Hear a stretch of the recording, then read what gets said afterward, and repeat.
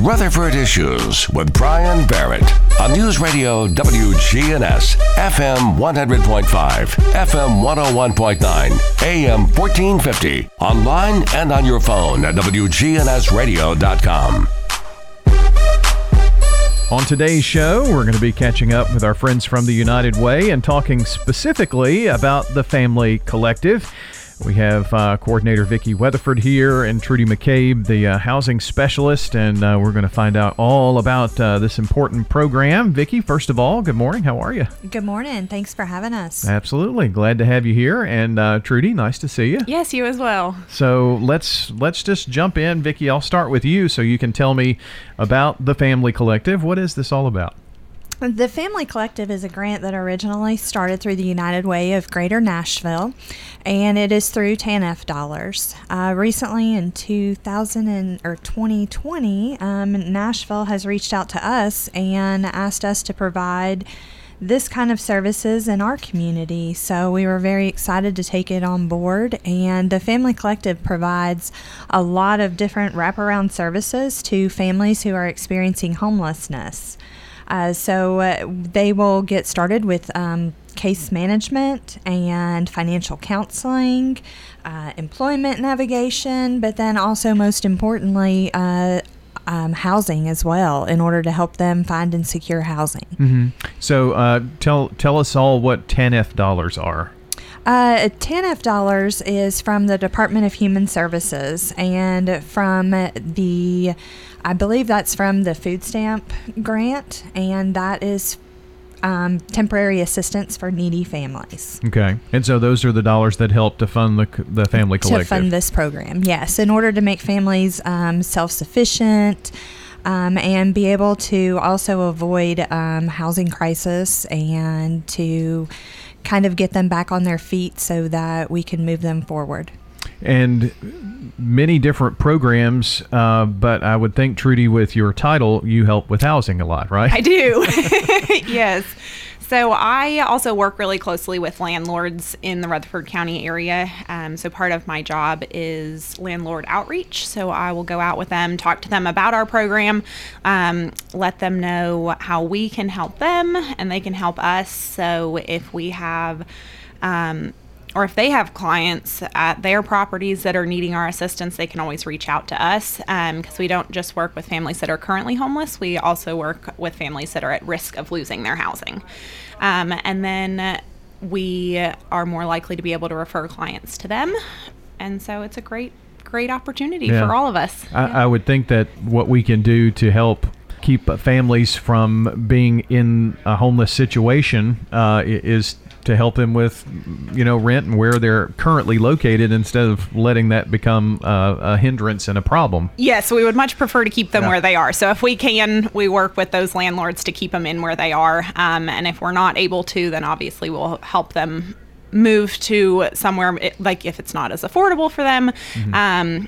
But yes, the goal is to keep people in housing. Vicki, has COVID-19 and the pandemic, I'm sure that it certainly made the problem even worse for many. Absolutely. It's recently we've been just experiencing a lot of instability with families. Families don't know what to do to go back to work or send kids back to school. So there's a lot of unsurety and a lot of instability. But recently we have seen a lot of our increase in our referrals coming through the Family Collective for this type of service. And for a lot of folks who may not realize, you do work, speaking of schools, you work pretty closely with the Atlas program in the county schools? Yes. We have a family engagement specialist currently with the Atlas program, and the family engagement specialist is out to work with families and kind of engage families along with kids as well. The Atlas program is a program for the children who are enrolled in Rutherford County schools and who are experiencing homelessness. Currently, we have an event with our family engagement specialist, and that is at Recovery Festival, September the 18th from 10 to 2 at the Family Worship Center. There'll be some yard games for kids and families, and just a lot of fun for kids and families to get together and just be able to talk to our families in the community and see what their needs are. And this event, how do you get the information out to those who could benefit from being there? Sure. Well, here's a great way. Sure. Also, our family engagement specialist will also reach out to the families in the school and let them know where our events are, what is happening within our community. I would think that sometimes it may be hard to get people to reach out for the help because they really want to make it work themselves, and the help is there. So, I mean, that's a barrier you have to cross, I'm sure. Pride and family pride becomes a really big issue for us to be able to reach out to help families who need it. So that's why we're hoping to be able to reach the children in the school and to reach the families in the school, be able to talk to them, and just to be able to talk to them at these events on a, just in a non-casual kind of a way, so that we know and understand what their needs are and to see if there's any way that we're able to help them. We have joining us today in studio Vicki Weatherford and Trudy McCabe as we talk about the United Way's The Family Collective. And I'm sure you've got information online, too, about The Family Collective. There is. You can also go to the United Way website at yourlocaluw.org. You can click on the tab Why We Work and go down to the Family Collective, and there's information there about the Family Collective. Also, if you're in need of services, you can also complete the referral form, and that will come directly to the United Way. I want to talk a little more, Trudy, with you about the situation with COVID and rent and that kind of thing. It just seems to be the news changes day to day with that. So what are you hearing out there? What are people struggling with at this point, really? Yeah. So I think the biggest thing that was kind of like a deadline was the rent moratorium was supposed to be up at the end of July, and then it got extended another 60 days. So that kind of gave us more time to work with those clients as those COVID relief funds are coming in. So there were funds given by the city to help people pay their back rent, and then also those 3 months in advance so that they can kind of get back on their feet and get back in that workforce.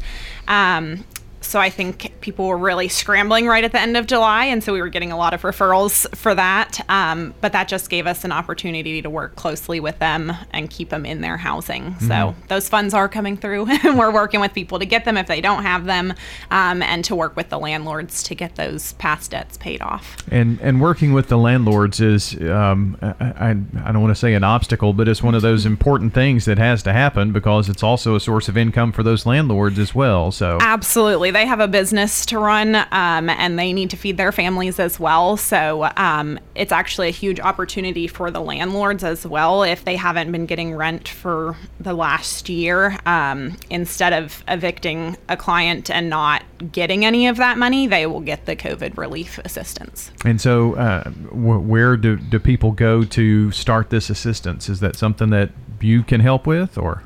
We can. Okay. It's pretty much all online, and they have to put in all of their documentation just showing why they need the assistance, if they lost their job because of COVID, or if this is related to that. So we can absolutely help with that. There are a lot of things that go within, stable housing, and Vicki, job is part of that. How to, properly budget, all of these things. I mean, there are lots of obstacles. So do you have the ability to have conversations and then maybe gauge where the Smith family could use help and get them some help, maybe financial coaching or something like that?